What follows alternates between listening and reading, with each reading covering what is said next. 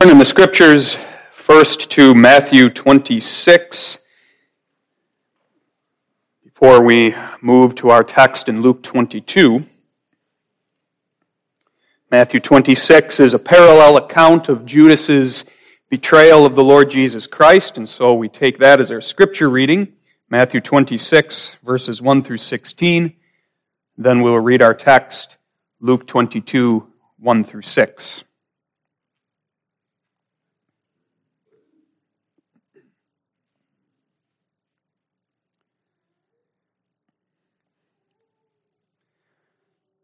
And it came to pass, when Jesus had finished all these sayings, he said unto his disciples, Ye know that after 2 days is the feast of the Passover, and the Son of Man is betrayed to be crucified.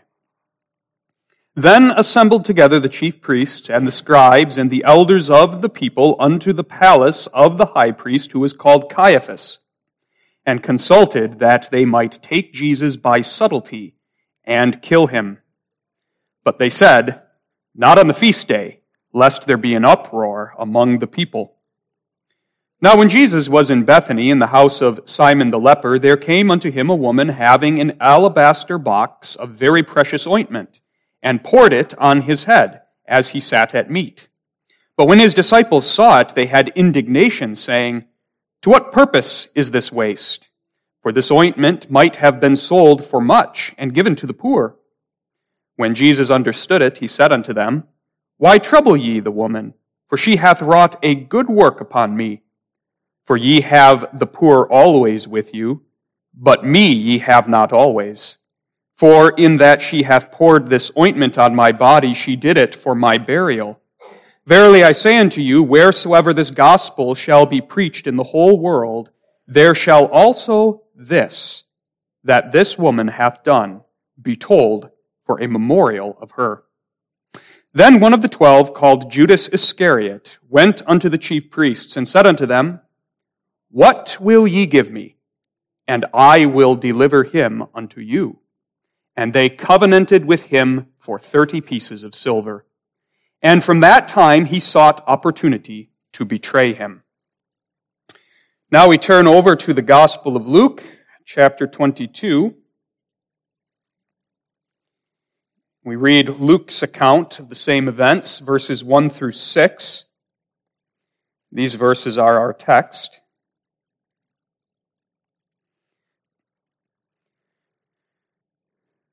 Now the feast of unleavened bread drew nigh, which is called the Passover. And the chief priests and scribes sought how they might kill him, for they feared the people. Then entered Satan into Judas, surnamed Iscariot, being of the number of the 12. And he went his way, and communed with the chief priests and captains, how he might betray him unto them. And they were glad, and covenanted to give him money. And he promised and sought opportunity to betray him unto them in the absence of the multitude.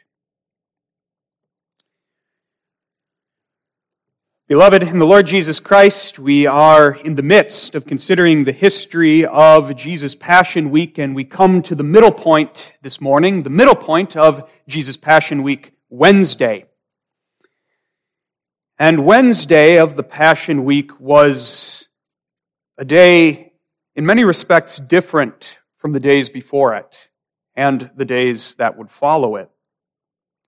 The days prior to were very busy days. Sunday was the day of Jesus' triumphal entry into Jerusalem. Monday was the day in which Jesus drove the buyers and sellers and money changers out of the temple for the second time. Tuesday was the last day of his public ministry, spent in the temple teaching and preaching the gospel, and then in the evening on the Mount of Olives, where he delivered his sermon on the end times, the Olivet Discourse, a part of which we considered last week. And now we come to Wednesday. And almost surprisingly, the Bible has very, very little to say about what happened Wednesday. In the Gospel of Luke, for example, our text is all that's said of Wednesday. As soon as you get to verse 7, we come to the events of Thursday, the day that Jesus would be arrested. The only event that is recorded that took place on Wednesday was Judas's betrayal of the Lord Jesus Christ by covenanting with the chief priests and rulers of the people for 30 pieces of silver. It appears that on Wednesday, Jesus withdrew from the public eye and likely spent much of the day on the Mount of Olives in relative peace and solitude with his disciples. And it would make sense that our Lord would do this. He's preparing himself for the storm of wrath that is about to break forth upon his soul and body, which he knows is coming and which he will steadfastly walk straight into the middle of. As Jesus is on the Mount of Olives with his disciples, he gives them some final instructions to prepare them for what is coming, though they never understood his words. How many times before Jesus had told them that he was going to Jerusalem to suffer and to die, and the disciples couldn't comprehend it, and probably didn't want to comprehend those words that unsettled them and didn't fit with their expectations for what the Messiah would do and what kind of kingdom he would bring. And so half willingly so, the disciples continued in the dark, but there was one disciple who perhaps understood those words better than the others. That was Judas. And hearing the words that Jesus spoke in Matthew 26, after he had concluded his teaching Tuesday night, "Ye know that after 2 days is the feast of the Passover, and the Son of Man is betrayed to be crucified." Judas would take action.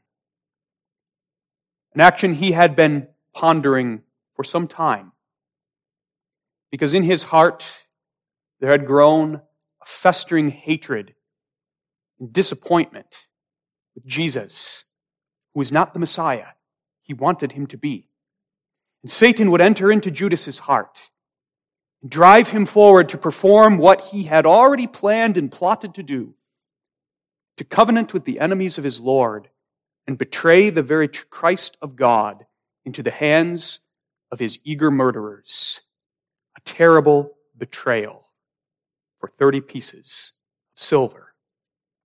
That is the one event Scriptures record taking place on the Wednesday of the Passion Week. A very sad event, yet an event that is not outside the sovereign counsel of God or his determination or his will. For this event, like all things, serve the purpose of God,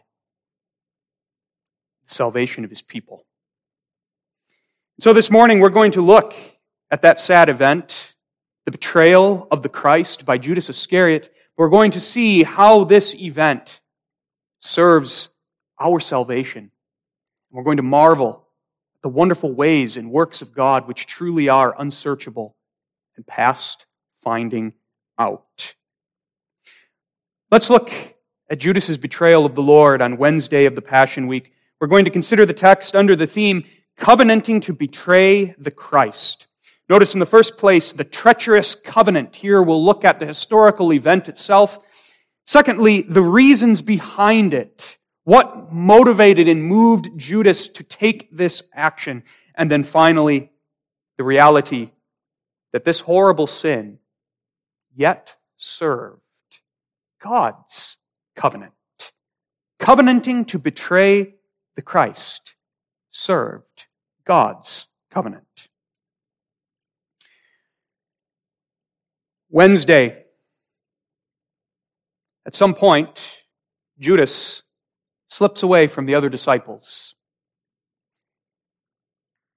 And he has one goal in mind: to find the chief priests who he knows want to kill his master, and to hash out a bargain with them, to betray the Lord into their hands. Judas goes his way to make a treacherous covenant to betray the Christ. Who was this Judas? We know him, of course, as one of the disciples. The text in verse 3 says that he was of the number of the 12. He was one of those that Jesus had called to be one of his disciples that followed him everywhere he went through the course of his 3.5-year ministry in Galilee and Judea. The Bible records the calling of several of the disciples, but doesn't tell us much about the calling of Judas. We first meet Judas in Matthew 10, verse 4, where he is simply included in the list of Jesus' disciples. Judas is, throughout the Scripture, identified by his surname, Iscariot, which simply means from Kerioth. Kerioth was a town in Judea, and so it appears that Judas Iscariot was from Judea, likely the only one of Jesus' disciples that hailed from Judea. The rest were natives of Galilee. And so Judas is regularly referred to as Judas Iscariot to distinguish him from the many other Judases that could be found in that day. Judas or Judah was a very common name. And now this Judas Iscariot was evidently a very gifted man. Perhaps from an earthly point of view, one of the more gifted of the disciples, at least in certain areas. For example, John 12, verse 6, and John 13, verse 29, both tell us that Judas carried the bag. And what that means is that Judas was the one who was given charge over the money and possessions of Jesus' disciples. They had a common purse, and the few possessions that they had and carried with them on their journeys around the land of Israel, the money that they had was entrusted into Judas's hands. Judas, as it were, was the treasurer. He was the treasurer of the disciples. And now, there was a reason for that. Jesus' disciples didn't sit down and say, well, who's the most untrustworthy among us? Judas, you hold the bag. No, by all appearances, Judas was a trustworthy man who had gifts for managing the money and goods of the disciples, and so he must have been the logical choice to be the carrier of the bag. It would become manifest that Judas was, in fact, a lover of money and a thief, but this was not known to the disciples at the first. Judas had a certain aptitude, certain gifts, and thus he was given that task of being the holder of the bag. And so that's what the Bible tells us about Judas. He was one of the 12. He was one of the 12 who was trusted with a very important task among the 12 disciples. And yet, Judas Iscariot, he's not known, he's not remembered as a capable treasurer, but as a treacherous traitor. And this is the infamy that clings to his name. Indeed, in most of the places where you read his name in the Gospels, you will read on to find words such as, who betrayed him, right after his name. That's what Judas is remembered for. He is the betrayer of the Lord. He was the hypocrite among the 12, the tare among the wheat of Jesus' disciples. And it is here in our text that Judas unmasks himself and is revealed for who he truly was as he goes about the ghastly work of betraying the Lord Jesus Christ. Well, Jesus and the other 11 were on the Mount of Olives. Our text says, Judas went his way. Judas went his way, verse 4. And that language is intentional. He went his way. It indicates to us that what Judas is about to do is something premeditated. It's something he had thought long and hard about. It is something that had been brewing in his soul for some time, something he had planned, and now he takes action. And where does this premeditated way lead Judas? But, as the text says, to the high priests. Luke 22, verses 1 and 2 tell us that the high priests were conferring with one another how to arrest and to kill Jesus.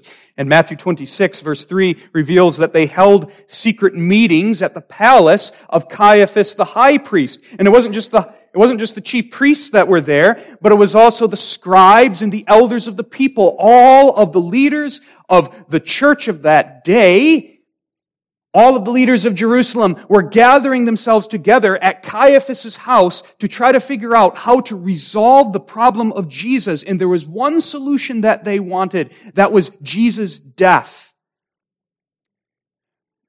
Their desire to get rid of Jesus was a long-standing desire. You read through the Gospels, you'll find many, many references to that desire to kill Jesus. Already at the very beginning of Jesus' ministry, in Mark 3, verse 6, after Jesus healed that man with the withered hand, healed him on the Sabbath day, the Pharisees consulted with the Herodians how they might destroy him. After Jesus healed the lame man by the pool of Bethesda and claimed equality with God in his preaching, the Jews and their leaders wanted him dead. John 11, verses 53 and 54 tell us that after Jesus had raised Lazarus from the dead, the leaders of the Jews consulted together how they might destroy him. This was something long-standing. But now, with all of the events of the Passion Week so far, Jesus' triumphal entry, his cleansing of the temple, his public humiliation of the leaders before the people in his preaching and discourses on Tuesday, the rage and hatred for Jesus has come to its boiling point, and all of the leaders, the chief priests, the elders of the people, the scribes, the Pharisees, the captains of the temple guard have come together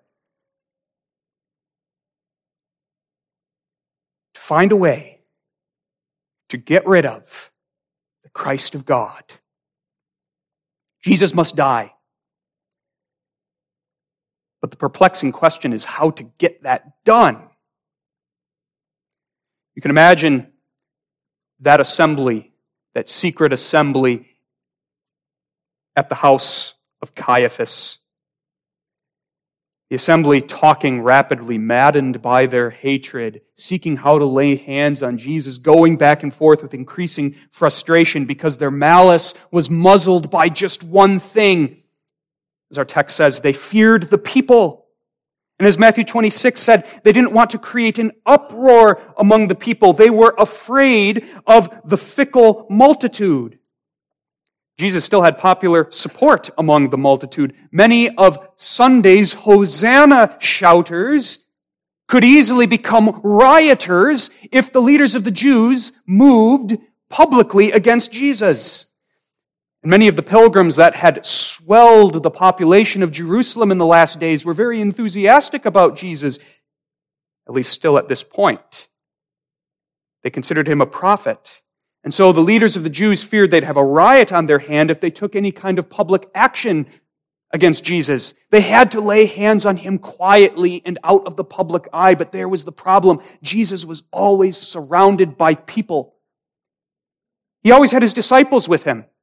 And wherever he went, people flocked to him. When he was in the temple, he was surrounded by people. When he walked through the streets of Jerusalem, he had people following him. Even when he went to Bethany, where he likely lodged during the Passion Week with Mary, Martha, and Lazarus, there were always people around him. How could they lay hands on him?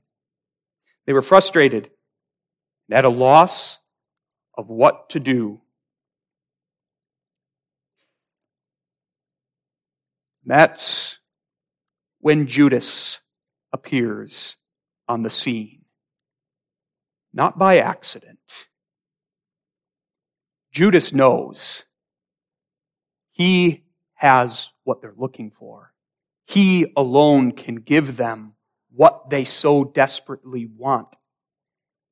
Access to Jesus in the absence of the multitude, outside of the public eye. And so Judas comes to the house of Caiaphas the high priest. We might wonder how Judas knew that the leaders of the Jews were meeting here. Perhaps he had heard somehow. Another possibility is that he went to the temple and requested an audience with the high priest. And when he made known the reason for his errand, the temple guards, who were in cahoots with the high priest, would have ushered him quickly to the house of the high priest. That's possibly how Judas got there. But regardless of how, the Bible tells us Judas ends up before Caiaphas and the assembled elders of the people. Judas, one of the 12, stands before the Sanhedrin and covenants with them. That's the language of the text. Covenants with them to betray the Lord Jesus for 30 pieces of silver. Here's the betrayal. Verses 4 and 5. And he went his way and communed with the chief priests and captains how he might betray him unto them. And they were glad and covenanted to give him money. Isn't the language of the text striking, sad? Communed, covenanted. Judas, who for 3.5 years had walked and talked with Jesus Christ, who had eaten with Jesus Christ, who had heard Jesus preaching, who had seen his miracles, in an outward way, you would say, was in the sphere of Jesus' communion. Now he goes and communes with the very men who are Jesus' most inveterate foes, who want his death. Communes with them. Literally, that word commune means to come close here and talk together. That's what Judas did. You can imagine Judas coming close to the chief priests, talking. He knew what they wanted. I can give Jesus into your hands. I can hand him over to you. And they were glad, the text says. They were glad. They rejoiced. The chief priests, the elders of the people did. Rejoiced with a devilish glee. The very ones who should have been leading the people in rejoicing when Jesus triumphantly rode into Jerusalem, now, for the first time, they rejoice. They rejoice at the betrayal of the Christ. They rejoice at one of Jesus' own turning traitor against him. How they must have relished that. Here was the opportunity they were looking for. Here was the solution to their vexing problem about how to lay hold upon Jesus in the absence of the multitude and out of the public eye. Judas, the betrayer, would give them the opportunity. So they rejoiced. And having rejoiced, Judas, chief priests, scribes, and the elders of the people, the text describes, they entered into covenant, a covenant of betrayal. They worked out a binding arrangement in which the Jewish leaders paid Judas 30 pieces of silver, and Judas in turn promised that he would work on their behalf. He would act as a double agent within the ring of Jesus' disciples, and he would seek and find an opportunity to betray Jesus into their hands in the absence of the multitude. He would look for an opportunity, the right time, to do that wretched deed. They covenanted.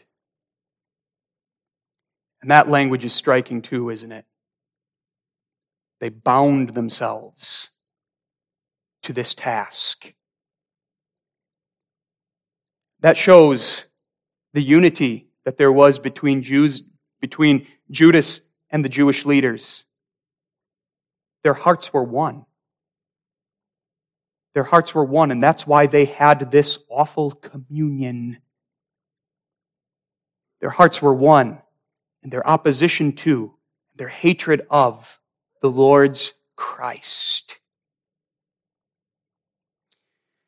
But Judas wanted something out of it. Our text in Luke records Judas's words in a more general way. It says that the chief priests covenanted to give Judas money, and Judas in turn promised and sought opportunity to betray him. But Matthew 26 is a little more specific. It records some of the exact words that Judas spoke to the chief priests.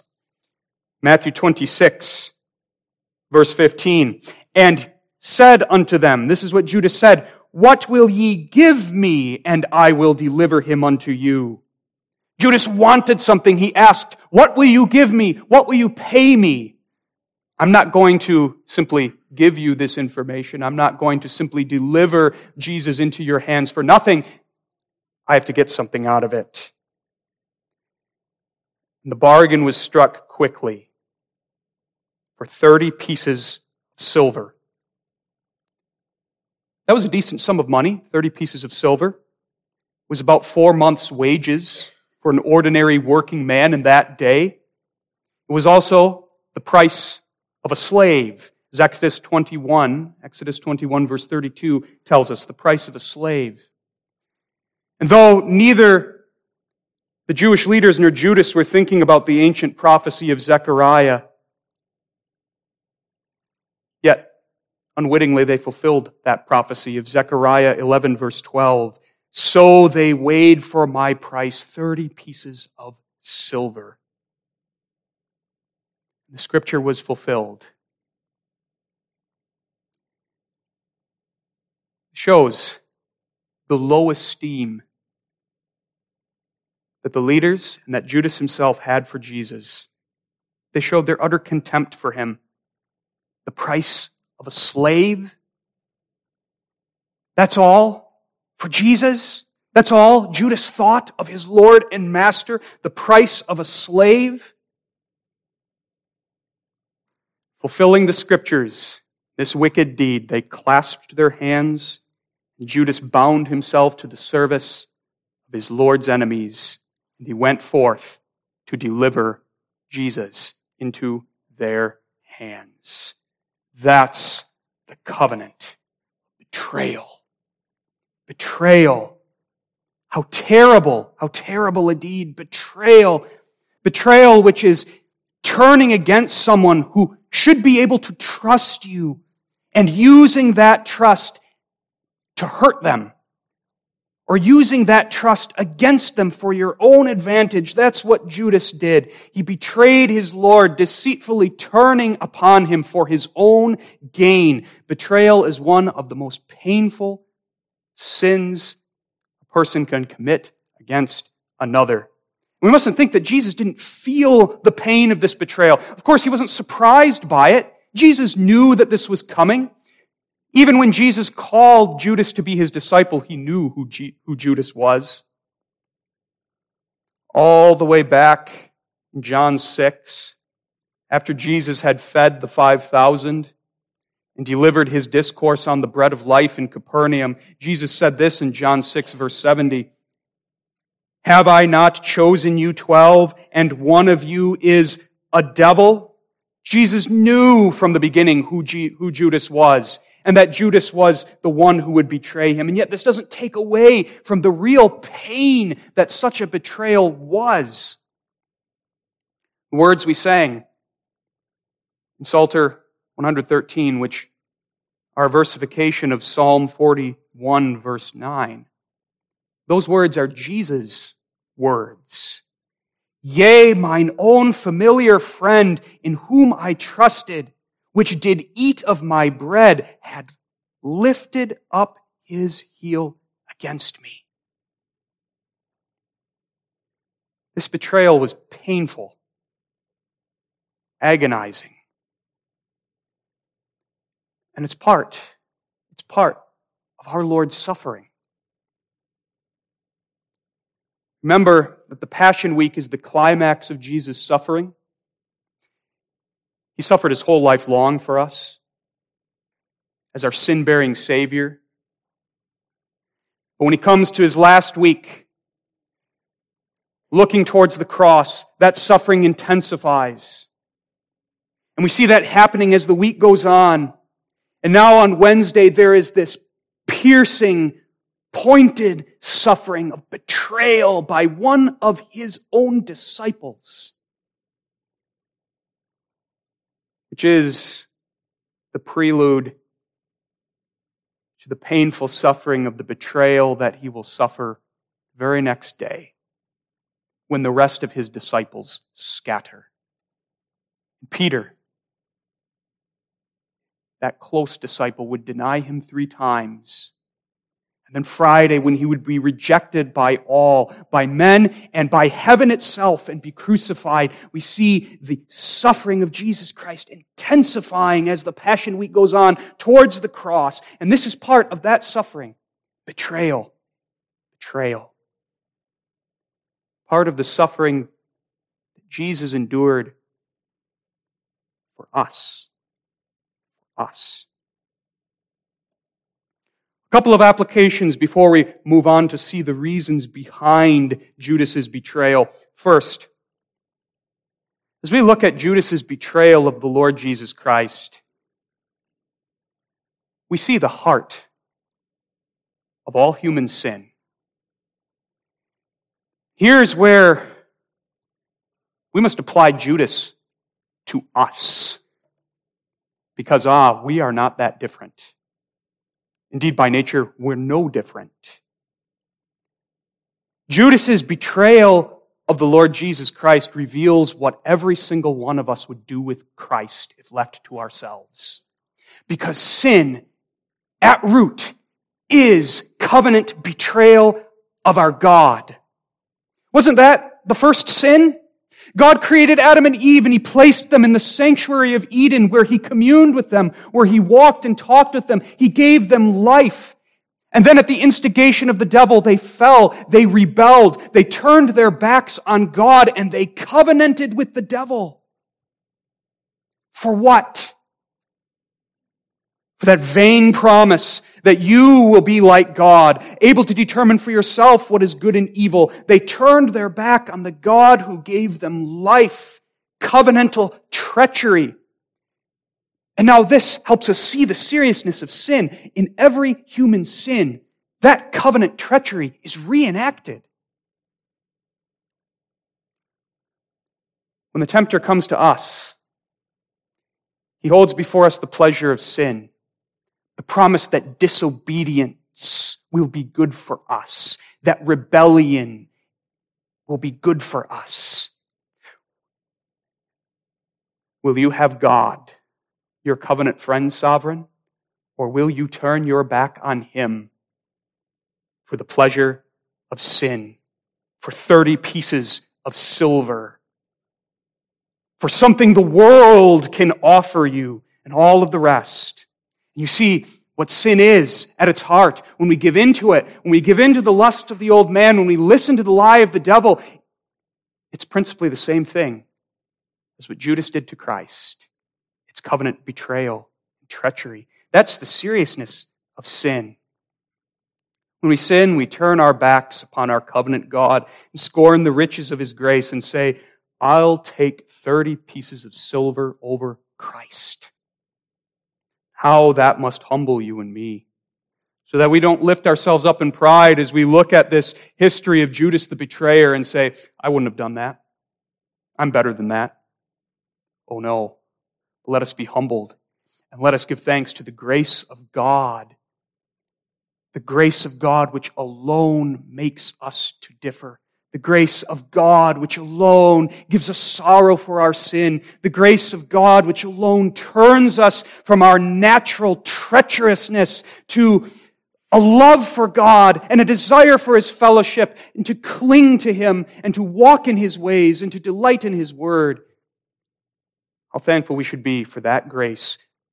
Grace which alone makes all the difference. And how much more should this make the saving work of Jesus Christ appear all the more amazing to us. Christ came to save sinners such as you and I are. And sometimes when we talk about that, Christ came to save sinners, we can let that word sinner not have a lot of content. Or replace that word sinner with covenant betrayer. Christ came to save betrayers like you and me. How glorious and wonderful that work of Christ, that He came and suffered such betrayal as we see in our text to save us and draw us back into the fellowship of God and give us a place in God's own house. What a Savior. But now we come to the reasons behind this treachery of Judas. What explains Judas's deed here. Judas was one of the 12. He spent 3.5 years with Jesus. He saw his preaching. He saw his miracles. What explains this? How did Judas get to this point? There's a few things that can be said here that come out in the text and that come out in our scripture reading, and we'll start there. Part of the answer, and a big part of it, is found in Matthew 26, verse 15. Matthew 26, verse 15 gives us a window into Judas's heart and shows us one of the main things from Judas's point of view that drove him to this act of betrayal of the Lord. Matthew 26, verse 15. And he said unto them, What will ye give me? And I will deliver him unto you. Do you see Judas's heart there? What's most important to Judas? What was his heart set on? It's in the question. What will you give me? And those words give us insight into what Judas was all about. Those words give us insight into why Judas followed Jesus and why he ultimately betrayed him. Judas wanted something. Judas was after something. And when Judas didn't get what he wanted, he had enough and he was done with the Lord Jesus Christ. Let's look at that a little more closely. Well, on the surface, one thing that can be said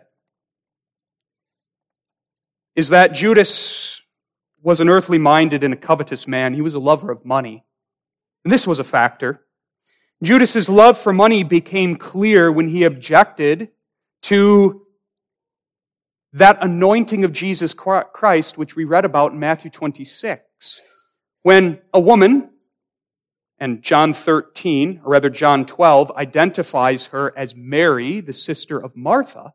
When Mary took that alabaster box of expensive ointment and used it to anoint Jesus, Judas was outraged.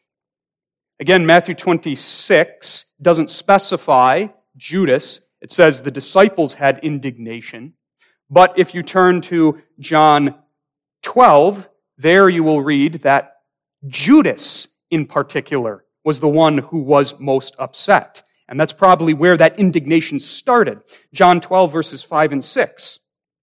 Here, Judas is the one who says this, Why was not this ointment sold for 300 pence and given to the poor? This, he said, not that he cared for the poor, but because he was a thief and had the bag and bare what was put therein. You see, Judas saw this expensive ointment being poured upon the Lord Jesus Christ, and he thought, what a waste. That could be sold. Of course, he puts on a pious face. That could be sold, and all of that money could be given to help the poor. But really, what he was thinking is all that money could go in the bag that I carry, and I can skim a nice little bit off the top for myself, and nobody will know about it. He was a lover of money. And that love of money, that earthly mindedness, drove Judas away from Christ and contributed to the fire of his hatred for Jesus Christ. Judas proves Jesus' own words. What did Jesus say in the Sermon on the Mount in Matthew 6, verse 24? No man can serve two masters, for either he will hate the one and love the other, or else he will hold the one and despise the other. Ye cannot serve God and mammon. And Judas shows that. His heart was set upon mammon, and the setting of his heart upon mammon meant his heart hated his other master, Jesus. He hated to see that money go to waste in his mind when he could have taken some of it for himself, but even deeper than that, he hated seeing such expense lavished upon Jesus, whom he did not love. And to see that act of devotion on the part of Mary angered him, because his heart was cold and hard against the Lord. And so that's a contributing factor. Judas was an earthly minded man, a lover of money. And before we move on, there's an application there. Judas shows us the danger of the love of money, the love of any mammon being the things of this world, and really all idolatry. We must see that point. You cannot serve God and mammon. We often try to. We want to. We think we can hold mammon in place number one and still be Christians. It doesn't work. If mammon occupies place number one in your life, the inevitable result is that you will start hating your other master. How so? Well, you can't serve both God and mammon. And when you're serving mammon, when you're living for yourself, when you're living for some other thing in this world, God's word is going to become tiringly restrictive. And more, you will want to push that yoke of Christ away from you, throw off His commandments and the limitations it puts upon you. You cannot serve both God and mammon, and Judas shows us that. Let us flee the love of money, which is the root of much, much evil. But now to go deeper. Judas betrayed Christ, not simply because he was a lover of money,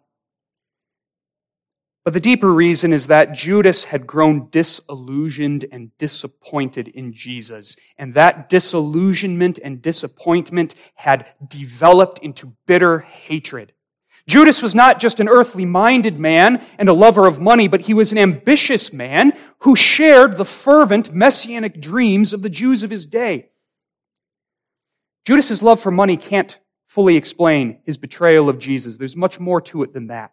After all, had not Judas given up all to follow Jesus? If Judas was simply a carnal lover of money and nothing else mattered in his life, why did he leave everything to follow Jesus in the first place? That indicates that there's something more here.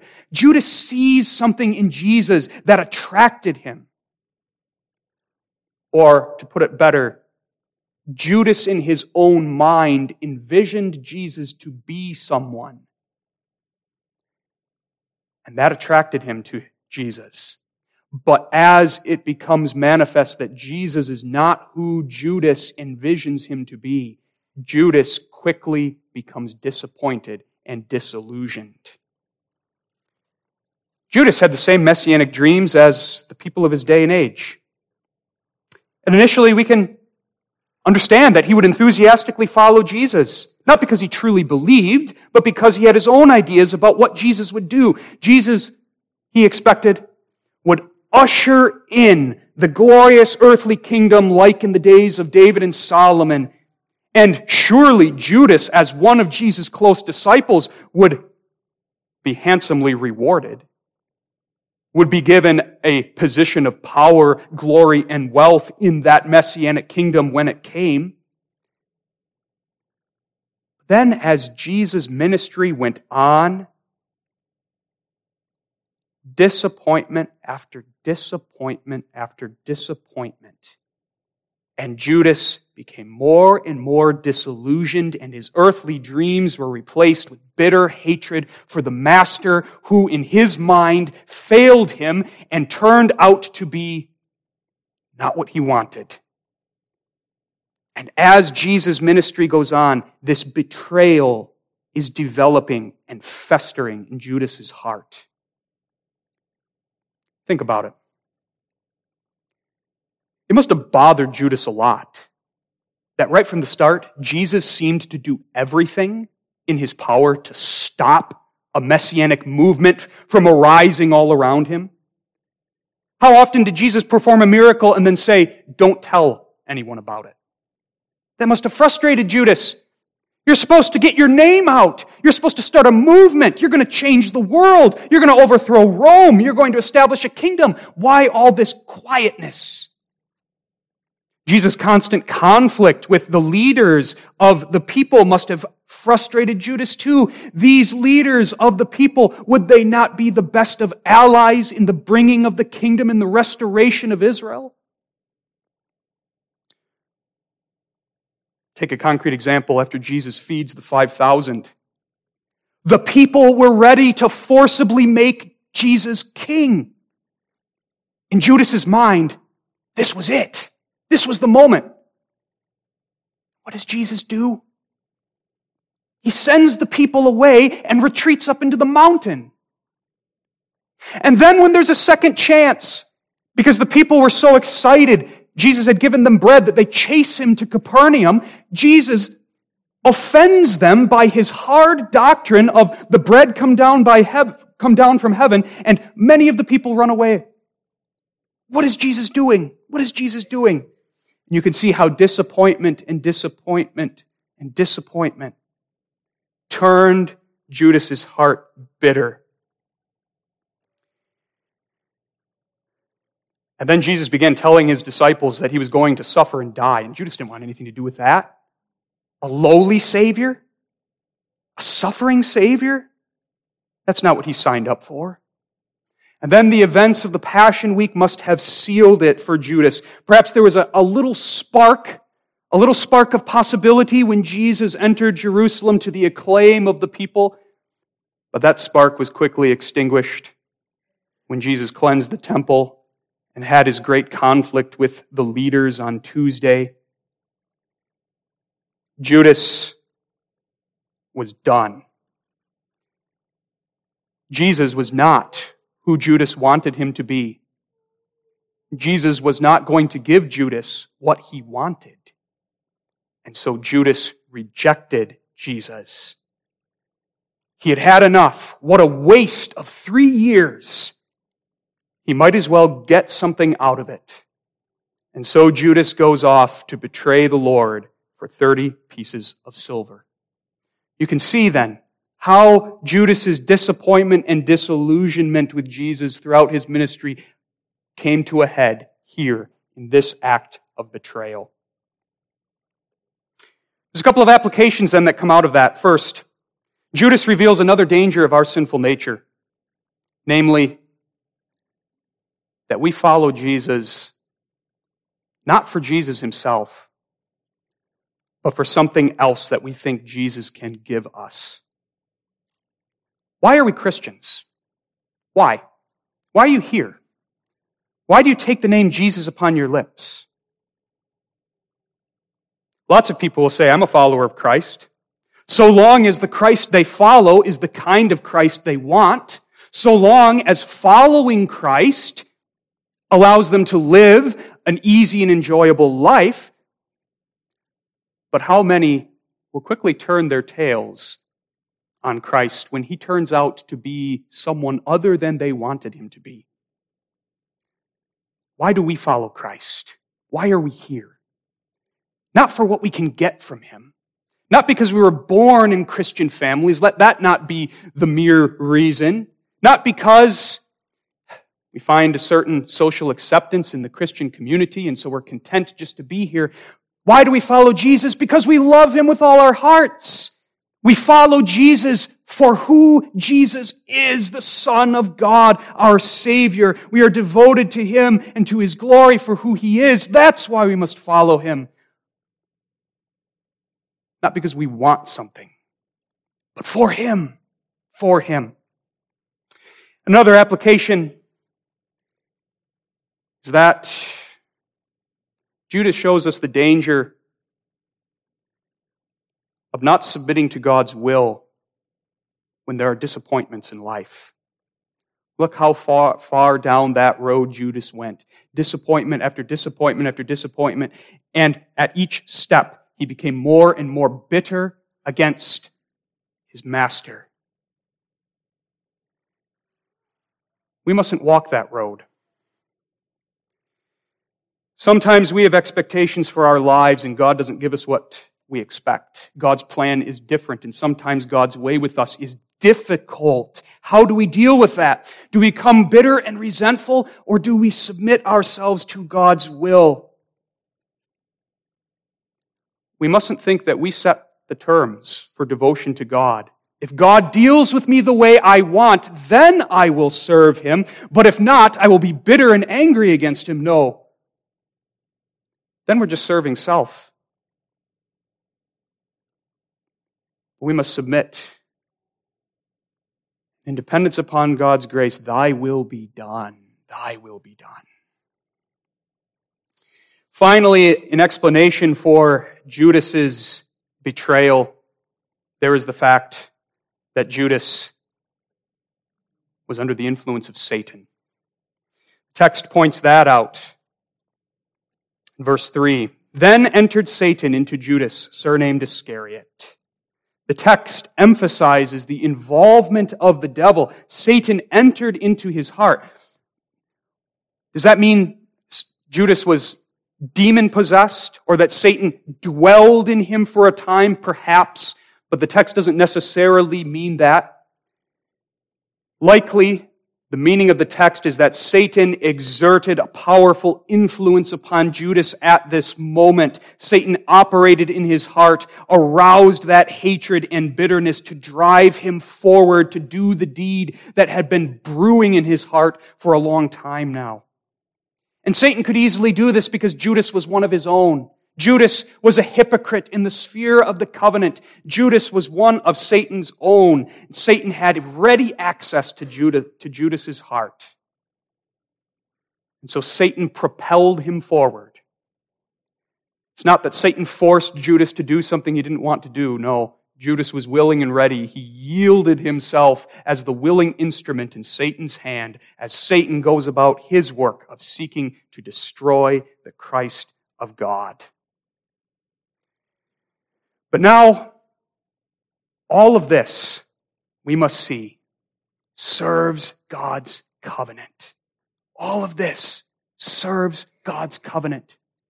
The horrible betrayal, Judas's betrayal of the Lord, his treacherous covenant, it served the establishment and realization of God's covenant of grace. The devil entering into Judas's heart to drive him forward. Satan, seeking to destroy the Christ, serves, despite himself, serves God in His covenant.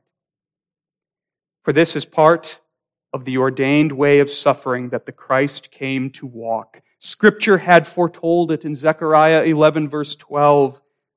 Jesus had spoken of it as well many times. This was the way marked out for Him. This was the way that He would accomplish the salvation of His people through suffering. And that suffering included the treachery of one that the psalm says was His own familiar friend. And this all took place according to the most wise, just, and determinate counsel of God. Jesus chose Judas to be His disciple. We must not forget that. Jesus chose Judas for a purpose. This was the purpose. This betrayal. Think about that. When Jesus first chose Judas, before His mind was this. This was the purpose of Judas being in the midst of the 12. Because this would serve the cross. This was part of the way to the cross. And on that cross, Jesus would bear the wrath of God against all of our sins, against the covenant betrayal of all of God's people to free us from that guilt and the punishment of our sins. Christ on the cross in His own blood would establish God's covenant and secure our place in that covenant. Jesus was betrayed for 30 pieces of silver in order that you and me might be ransomed, not with silver or gold, but with His precious blood, and given a place in God's fellowship forevermore. This betrayal, this treachery, this sin was under the sovereign control of God and used to establish His covenant. Do we stand in awe before that? The mystery of God's will and good pleasure. Oh, the depth, both the wisdom and knowledge of God. How unsearchable are His judgments, His ways, past finding out. As we look at this history, may we see that. May we tremble before the just judgments of God and also rejoice in the salvation accomplished through the cross of Jesus Christ. Amen.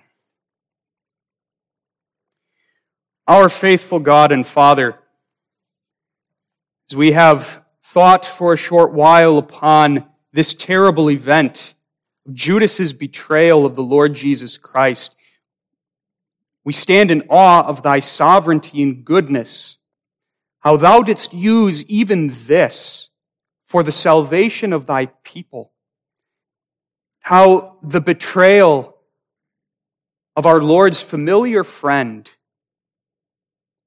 is used by Thee for our salvation. May this lead us to praise Thee and to extol Thee for all of Thy just judgments, for Thy ways which are past finding out.